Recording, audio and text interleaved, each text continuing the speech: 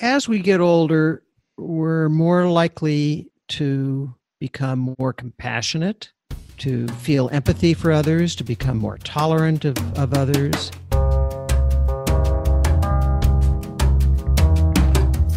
I'm Michael Tamblyn, CEO of Rakuten Kobo. We make e-readers and reading apps, we sell ebooks and audiobooks, we build a lot of technology that helps people spend more time reading. But in our hearts, we are booksellers and readers. Normally, we bring authors into the Kobo studio at our offices in Liberty Village, Toronto, but in these extraordinary times, we want to keep bringing authors to you even if we can't be in the same room together. So we continue our series of interviews where we learn a bit about authors, their careers, creative process, and their reading and writing lives. And hopefully, you will too. Welcome to Kobo in Conversation. My guest today is Daniel Levitin. He has degrees in cognitive science, neuroimaging, and perception from the University of Oregon and Stanford. He is also a musician, having played guitar, bass, and tenor saxophone alongside everyone from David Byrne to Rosanne Cash. And these came together in a book in 2006 that was very important to me called This Is Your Brain on Music. Since then, the books have continued: The World in 6 Songs, The Organized Mind, and one that couldn't have come at a better time, A Field Guide to Lies. Most of his books circle around issues of neuroscience, perception, memory, and how they shape and construct both our lives and our sense of ourselves. And so his latest book, Successful Aging, a neuroscientist explores the power and potential of our lives, explores all of those themes in the context of getting older. Daniel Levitin, welcome to Kobo in Conversation. Thank you, Michael, and thank you for that wonderful introduction. It completely ignored the hours and hours I spend fruitlessly in front of the television set, which I appreciate. Amazingly, they never put that in the bio, but we can probably get to that later. In your introduction to this most recent book, you say that how well you age depends on, and I'm reading from the book here, the confluence of a number of factors reaching back to your childhood and our response to stimuli in our environments and shifts in individual habits. And then you say that this is a provocative argument. Why is it considered provocative that those two things determine how we age? Well, it's perhaps not provocative among scientists, at least cognitive scientists, that the view among the people who study the lifespan psychologists, particularly those with an interest in cognition, which is just a fancy word for information processing and memory and decision making, those things. The view is that the course of your life and who you are and how you interact with the world and the world interacts with you are largely influenced by 3 factors: genetics, the environment you grow up in, which includes culture, and then opportunity or random chance. Whether you slipped and fell and broke your leg when you were 7 years old, or if you happen to run into a particularly influential mentor at some point. The average person tends to think, well, there are a lot of things that you either have or you don't genetically. You're born with it. You're born to be curious, or you're born to be generous. But a whole lot of this is under our control. That's the controversial part. And you begin the book talking about personality and how what a personality is linked to lifespan. But you also say how it's possible to change personality. And that one of the things that surprised me in reading it is that the idea that you can change personality is a relatively new idea. Can you talk a bit about that?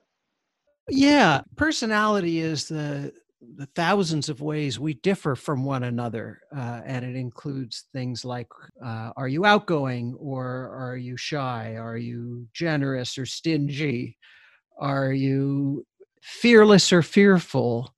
Agreeable or disagreeable? Argumentative? Are you emotionally stable, or do you have emotional ups and downs? Do you feel compelled to draw those around you into your emotional ups and downs, or do you keep them to yourself? These factors have a genetic component, certainly, but not the genetics aren't as much of it as many people think. In some cases, genetics are only 7% of things like that. It's hard to get at a precise number, but Mhm. the idea is you can change those features of yourself if you choose to. At any age, it's never too early or too late to start. And there are a half a dozen ways at least to go about that change if you want to make the change. It's like the old joke, how many psychiatrists does it take to change a light bulb? And the answer is, well, just one, but the light bulb has to want to change. The other revelation to me in the early part of your book, and again, this probably is one of those things that's, surprising to me, but not surprising to either, neuroscientists or cognitive psychologists, is that there's no one stage of life that's more important than any other when it comes to the development of who you are and the traits that you have and how those can affect your lifespan and how you age going forward. That these are things that can be changing throughout your life. I wouldn't say that there's no one part of your life that's more important than another because early childhood really is important. The Sure. first year and a half to 2 years, if you're not cuddled and if you don't have a stable caregiver who's the same person all the time, who, and attends to you, that can cause great stress. And certainly things that happen to you in the first 5 years, if you were kidnapped, God forbid, or witnessed a bloody murder, I mean, Hmm. horrible things like that, can leave a lifetime of personality damage. And yet, the fascinating thing is that there's a personality component called resilience. And some people who experience terrible things like that recover and become really great, well-adjusted people. And other people, the tiniest little thing happens to them. Like one day, their mother was 20 minutes late coming home at the end of a workday, and the kid freaked out, was never the same, and becomes a serial murderer or something. The variability in how we respond to stressors is fascinating. So it's not even that you can say, well, objectively, this person had stress. No, it's the internal subjective feeling of stress that counts. And so all of these different personality traits, this combination of things like curiosity, resilience, generosity, are some of the things that go into the personality that you bring forward into later life. And so what's the connection that you're drawing between traits of personality and how people successfully age as they get into their later years? Well, there are three traits that predict greatly how you're going to fare at any age and are particularly important, say, after 50 or 60. One of them we mentioned is resilience, your ability to overcome adversity, to deal with setbacks. I'm Canadian, as you know. I'm connected to a lot of people in Montreal at McGill University, where I do research.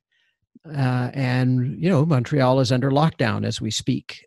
This is a crisis for many people, and some people are responding to it with more of a can-do, resilient attitude than others who are fatalists. But like anything, this is a quality you can change if you choose to. And one of them is curiosity, openness to experience, wanting to learn about the world. That predicts all kinds of life outcomes. Growth, really, is what it comes to, whether you're the kind of person who's trying to improve yourself or not, is related to that. And interestingly, although I'm mentioning it last, this one has the biggest statistical effect. It's the biggest predictor of how people will do at any phase of life. And that's conscientiousness. You can Really? also change that, but conscientiousness is the biggest single factor, more than genetics, more than any other environmental thing that could happen to you. Why would that be? Well, conscientious kids don't cross against the light, so they're less likely to get hit by a truck, which could really alter the course of your life. Conscientious adults tend to follow rules, and so they don't end up in prison. which is generally a negative experience for most people. Conscientious people, adults, have a doctor, and they go see the doctor when something's wrong. And when the doctor tells them what to do, they do it. So conscientiousness is something that most of us could use more of. Of course, on the other extreme, too much of it leads to obsessive compulsive disorder, and you don't want that. So like anything, there's a happy medium.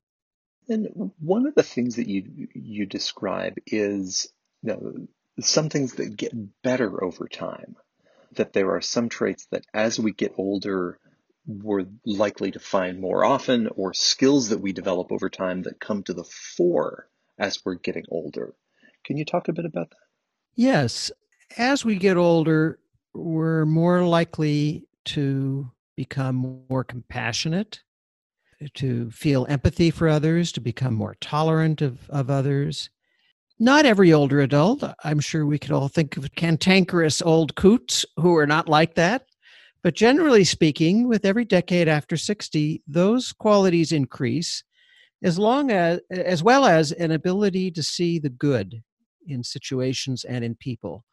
What my colleague Laura Carstensen at Stanford calls the positivity bias.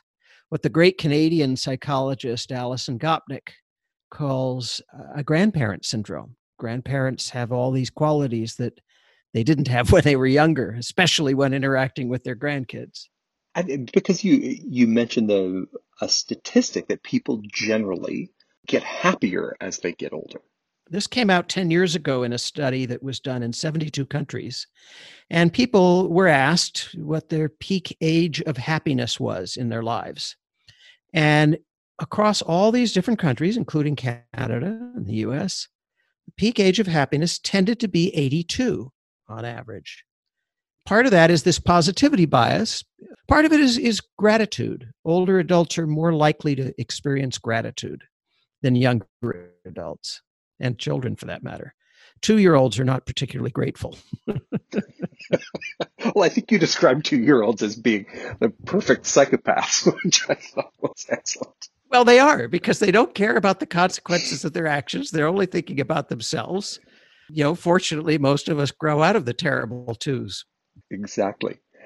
You also provided a definition of wisdom. And wisdom is something that's often associated with growing older.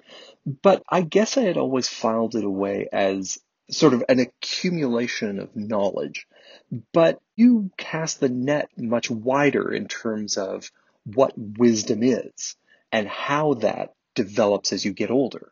I do want to say that it's not really me casting the net. In the book, yes, it's me, but I'm reporting on the work of people who are eminent cognitive scientists like Robert Sternberg and others who study intelligence and wisdom and things like that. And I can second that to say that the that the book is well annotated and well footnoted. So all of this is well cited. There's 75 pages of footnotes, I think. In a sense, I think of wisdom both as wider and narrower at the same time, is what you said, which I agree is sort of the common conception of it. I think that wisdom is more than accumulated knowledge. It's the ability to use that knowledge in ways that help others, that solve problems, or that have outcomes that are more predictable. In other words, to me, part of the definition of wisdom is that if you're telling somebody to do something, it's got to work out for them, most of the time. It's like what you want in a weatherman, a weatherwoman, a meteorologist on the television. You don't want somebody to tell you, well, there's an 80% chance of rain, and then almost every time they say that, it doesn't rain, or vice versa, right? You want somebody who's well calibrated. They're giving you advice, and it works most of the time. Mm-hmm. And I think also with wisdom, you want somebody who can see patterns in things that might elude others, that can see similarities. That reminds me of that. I think the solution to your problem is related to this other problem I saw 50 years ago. And there was research that's been done that shows that ability to find patterns, to detect similarities, is something that improves as time goes on, as you get older. Your ability to detect patterns is based on experience. And it's true, some people experience more than others at every life stage. But in general, older people have had more experience than younger people. So if you needed surgery, Michael, I would advise you to find a surgeon who's done that particular surgery a few thousand times.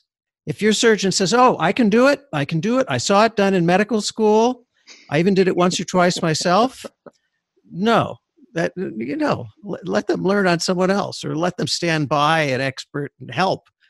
But no, if you need to see a radiologist, you want the person who has been doing, you're better off with the 70-year-old radiologist than a 30-year-old radiologist. They've seen it all.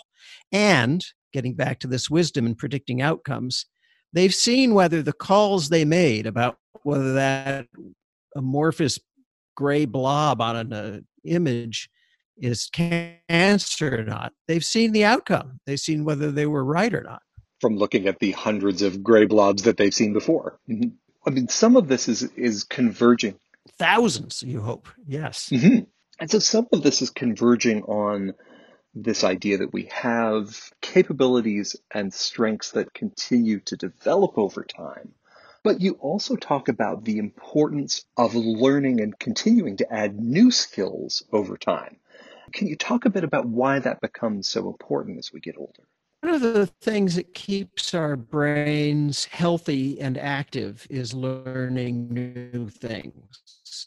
Children have robust, healthy, active brains because most of them are in school and learning, particularly the curious ones.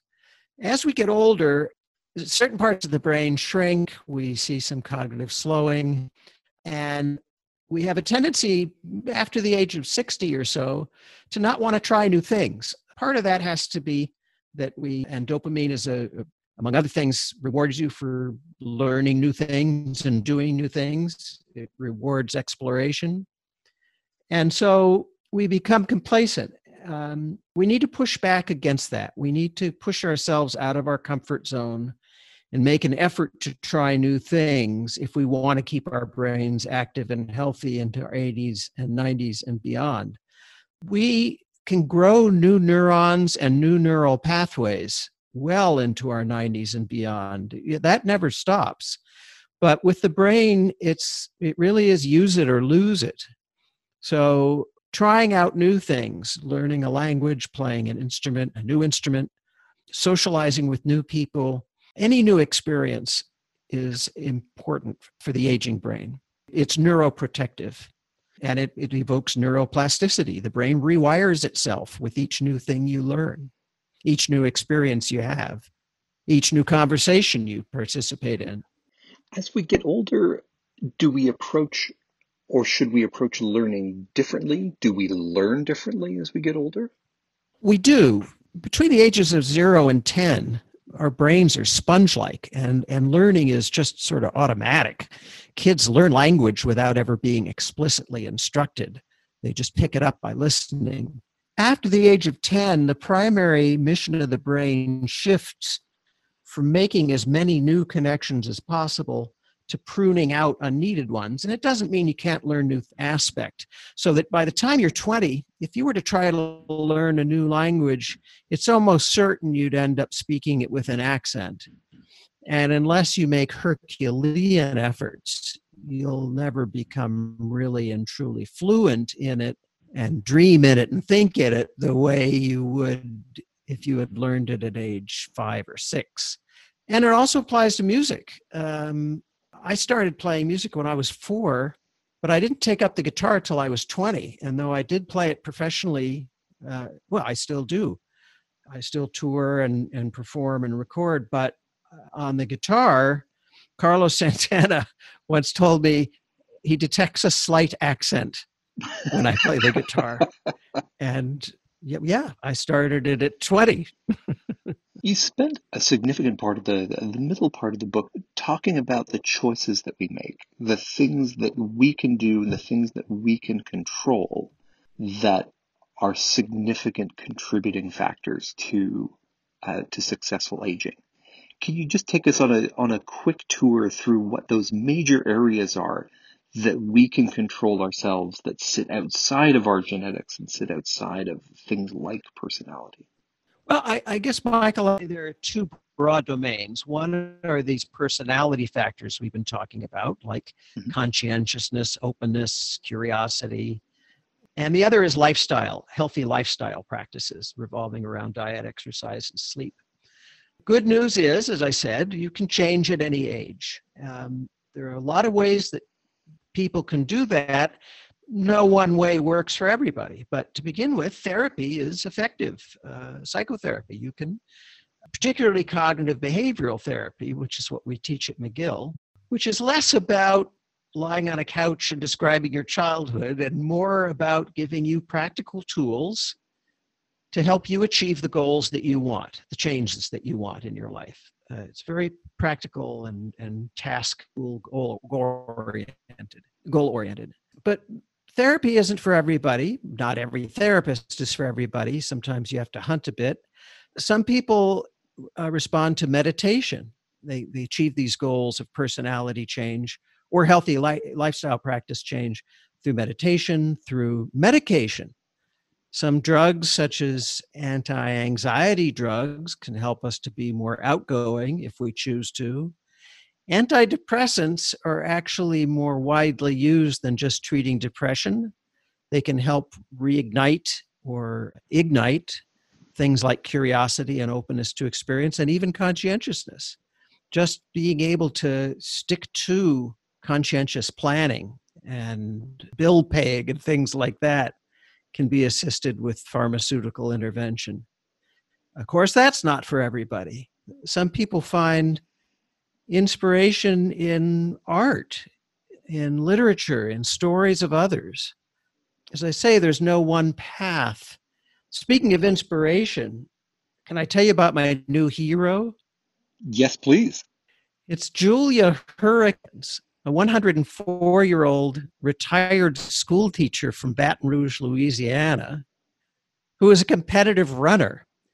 She won 2 gold medals at the Olympic Games last year. She's broken world records for the 50 and 100. And she didn't even take up competitive running until she was 100 years old. She was never particularly athletic until age 75 when she decided to be a competitive cyclist. So we're really talking here about somebody who decided to change their life.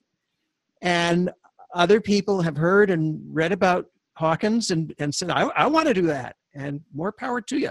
When you first approached this book, it was in some ways looking at your own parents who are in your 80s. What was it that you noticed about them that made you want to tackle this idea of aging successfully? Oh, you've really done your research, Michael. My parents turned 80, and I thought, I'm a neuroscientist. I ought to be able to give them some advice about how to approach the next 20 years. I'd like to keep them around a while. And although my specialty within neuroscience is really memory and creativity, I do read what my colleagues are doing, and I knew that there was a lot of work about the influence of diet on brain health and exercise and sleep. And I just wanted to be able to give them advice. And I looked for a book written for a popular audience that I might give them, and I just couldn't find one. And I also wanted to know for myself. As I started the book, I was approaching 60, which is a kind of a milestone, I suppose. At least it seemed that for me. And so I wanted to see what I could do that would enhance the chances of me aging gracefully and successfully over the coming however many years I get left. So I ended up writing the book that I wanted to read and also that I wanted to be able to share with my parents. And the interesting thing is that all my books ended up being the book that I wanted to read. I tried not to write them. I looked for other books to tackle the subjects that interested me, and not finding any, I said, well. You talked to a number of other people who, in some ways, are models for living life well or achieving well into your 80s and 90s. Can you tell me a little bit about some of the other people that you spoke to as this book was coming together? Yeah, that was a lot of fun for me because in addition to conveying the science, I wanted to convey the very human touch of talking with people who I think have done something right over the age of 70 and 80 and 90 for that matter, who seem to have figured something out. I wanted to see if I could extract some common principles that were convergent with the research, but also that there's power in stories. And so hearing the science is one thing, hearing the stories that corroborate it is another. It's a hook on which to hang the science to help you remember it. So, I talked to Jane Fonda, Jane Goodall. Jane Fonda is 81. She's starring in a hit TV series, changing stereotypes for older women with that series alongside Lily Tomlin and Sam Waterston and Martin Sheen. The show is called Grace and Frankie. Jane Goodall is 89. She's traveling the world. She's famous as a primatologist who spent most of her life alone in the jungles and has reinvented herself as a public speaker. She spends most of her time in outreach to young children, trying to recruit them to work toward combating climate change. George Shultz, former Secretary of State in the United States, 99 years old, just published his 11th book. And I met with the Dalai Lama. I was able to spend over an hour with him at his compound in Dharamshala, India. He was 84 when we met and had just published his 125th book. And was just such a wonderful source of wisdom and advice about the aging process. And, those are just 4 of maybe 20 people I talked to. I mean, others included Joni Mitchell and Donald Fagen, the great saxophonist Sonny Rollins, a 97-year-old federal judge in Brooklyn who handles a full caseload, as well as my own parents, who, after I wrote the book, I realized I don't need to tell them anything. They're doing everything right. Perfect. Speaking of books and books being written, you are a writer, you're also, as we said, a musician, you're an academic. What order did those come in for you? I was certainly a musician first. I started fiddling around on the piano when I was 4 and then studied systematically the clarinet starting at age 8, and then added saxophone when I was 12, guitar when I was 20, bass when I was 24, and continued to play the piano all along and took some serious lessons on it from a former concert pianist named Earl Belew, Belew. And so the music was there first. I guess I became an academic when I got into, I don't know where you draw the line. I loved being a student. So starting in grade 1 and in first grade, I immersed myself in my coursework and then some. But I guess I wouldn't say I became an academic until I actually got my first job at McGill, which was in 1999. So I was already in my 40s then. Writing had interested me because reading interested me. I love reading and always did. I had a collection of books I read as a kid and would reread them, and I'd catalog them. And actually, last night before I went to bed, I had found an edition of poems by Robert Louis Stevenson, and I was reading them last night. I've decided I want to avoid the COVID news 2 hours before bedtime because it freaks me the hell out. And so I was reading A Child's Garden of Verses, and I found I had put a little book plate in it when I was like 7. This book is from the library of, that shows you how seriously I took books. And so when you decided to write your first book for popular audience, this is Your Brain on Music, what was the thing that pushed you to that? What made that the next thing that you had to do? I was interested in writing about cognitive science for a popular audience and was doing so in magazine articles. And an editor in New York read one of them that I had written and asked if I could turn it into an entire book. It was just a little popular article about perfect pitch or absolute pitch. But he wondered if I could expand the approach I took in talking about something that was musically related and had a brain basis, and give sort of an overview of music in the brain in a book. And Michael, I didn't have tenure. It was a bad idea to academically and career-wise to write a book at that stage. And so I told him no. But he was very persistent, and he finally said, look, you're the one that I want to do this for us. It doesn't have to be long, and you can take a year or two to do it. So I signed a contract and then put it aside for a year and a half. And then in the last 6 months, I realized I still didn't have tenure, but I realized I had made a commitment. And so I started working on it. In the end, it took me 9 months. He gave me a 3-month extension, but it was a total accident. And neither of us imagined it would sell more than 500 copies. They didn't print more than 500. And in the end, the week the book came out, the bookstores didn't stock it. And so he was stuck with a bunch of books in his warehouse. He wasn't sure what to do with them. And then Christmas time of the year it came out in 2006, Penguin did a promotion at bookstores. I had suggested it. I said, what if you were to place an ad or you pay for a spot on a table in the front of the store? In Barnes & Noble and Chapters and Indigo and Paragraph and Renaud-Bré and Borders, and on Amazon, those were the big booksellers, Hudson's at the airports. Just pay for a promotion that would say, starting around Thanksgiving, for the musician on your list. And boy, that ad campaign took off. That book hit the top 10 in both countries, and then things started getting crazy.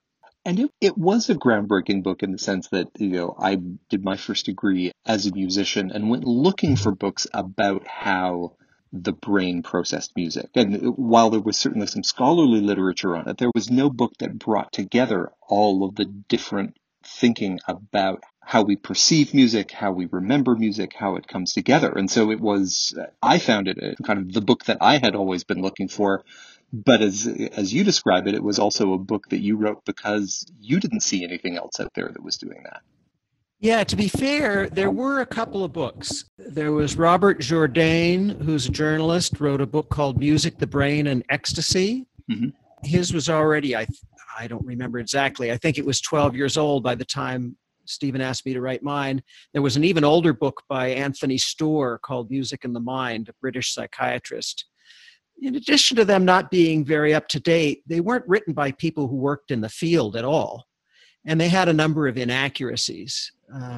So I wasn't the first, but people, I suppose, think of me as the first. I was certainly the first person in the field to be writing about it with the perspective of that. A lot of the book was informed by my experiences working as a professional musician and producer for 15 years before I got my college degrees. And the most interesting and gratifying thing for me is the number of musicians who got in touch with me, like you, musicians who read it and found some value in it. And many of, I would say, all of my musical heroes, people whose music influenced me so profoundly. I mean, I didn't hear from Beethoven, but or Debussy, but I heard from Paul McCartney and from George Martin and all of Crosby, Stills, Nash and Young and Joni Mitchell and David Byrne and Sting. Actually, Sting and David Byrne and Bobby McFerrin all called and said they wanted to visit the lab, and I gave them tours and we became friends, and it was a real wonderful reception for what started out as an idiosyncratic little book that I didn't think anybody would read. And so when I say it's idiosyncratic, it's not like a textbook. It's not very systematic. If I knew that 5 million people read it, which is the numbers I'm getting from the publisher. When you were approaching that first book, were there other authors or books that you looked to in figuring out what your style would be and how you would write it? I thought very much about the idea of authorial voice. In other words, I have a voice as an author on the page. I mean, people who don't know me, how am I going to sound? Am I going to sound professorly? No, I don't think I want that. I don't want to be talking down to them. I have no right to do that. I try not to teach that way. I don't think that I'm smarter than other people, not by a long shot. Almost everybody I know is smarter than me. So it's not that. It's just that I happen to have had some experience and learned some things that I want to share. And so I wanted to convey that voice. My editor, Stephen Morrow, and I worked at that together. Sometimes we would talk on the phone several times a week. We spent an hour talking about word choice sometimes, where he would say, well, if you put it that way, it sounds a little professorly. Don't put it that way, And we'd work through these questions of voice. I wanted to sound non-judgmental and approachable and friendly. I mean, I like to think I'm those things in the real world, but I don't really know. But I mean, none of us knows how others perceive us. But when those words stare back at you on the page after you've written them, you have a chance to change them. And so in particular, I was influenced by Kurt Vonnegut. Everything he writes appears so effortless. You feel as though you're listening to your drunk uncle on a porch just tell stories. I thought, I want that effortlessness. And I had spent years before even attempting the book reading the Paris Review, particularly during the years that George Plimpton edited it. And I read these interviews with great authors whom I loved, including John Irving, about how they labored over making the style seem matter-of-fact and effortless and like it just rolled out of them. And of course it didn't. And I also knew from having been a record producer and talked to Steve Lillywhite, who produced the first U2 record. There's an interesting parallel here. To me, the first U2 record is a sonic mess. The band sounds like they hardly can play their instruments. It sounds like a recording made in a garage, but it's a powerful record. And I knew from Lillywhite that they spent 6 months trying to get the band to sound like that. The band sounded a lot more polished. They worked hard to deconstruct the sound. And they worked hard with their engineer to make it sound like a garage recording. And I thought, yeah, it's worth getting that. I wanted to have some aspects of Oliver Sacks, the storytelling, the one sense of wonder. And I wanted to bring in Isaac Asimov, who I had loved as a child just for his straightforward eloquence. And so my last question is, you are into your 60s, you have just written a book that tries to summarize what it means to lead a good life as you get older. Are there things in the course of writing this book that have caused you to change how you're now going into the next chapter of your life? Absolutely. I've tried to avoid complacency, to push myself out of my comfort zone in a variety of ways. I'm trying to grow as a writer and a scientist all the time. I'm actively collaborating with new and younger colleagues, both musically and scientifically. Daniel, this has been a great pleasure. Thank you so much for joining us. Thank you for having me. I've been speaking with Daniel Levitin. Daniel's latest book is Successful Aging. A neuroscientist explores the power and potential of our lives, published by Allen Lane imprint of Penguin Random House. You can find Daniel's latest book and the other books that we have mentioned here, along with previous episodes of the podcast, at kobo.com/conversation. There are so many good authors and so many great books there. You can shore up our self-esteem and our need for reassurance with a rating and a review, or share this podcast with your friends, and also check out our sibling podcast, Kobo Writing Life, all about the nuts and bolts of making it as an independent author. Thank you for listening.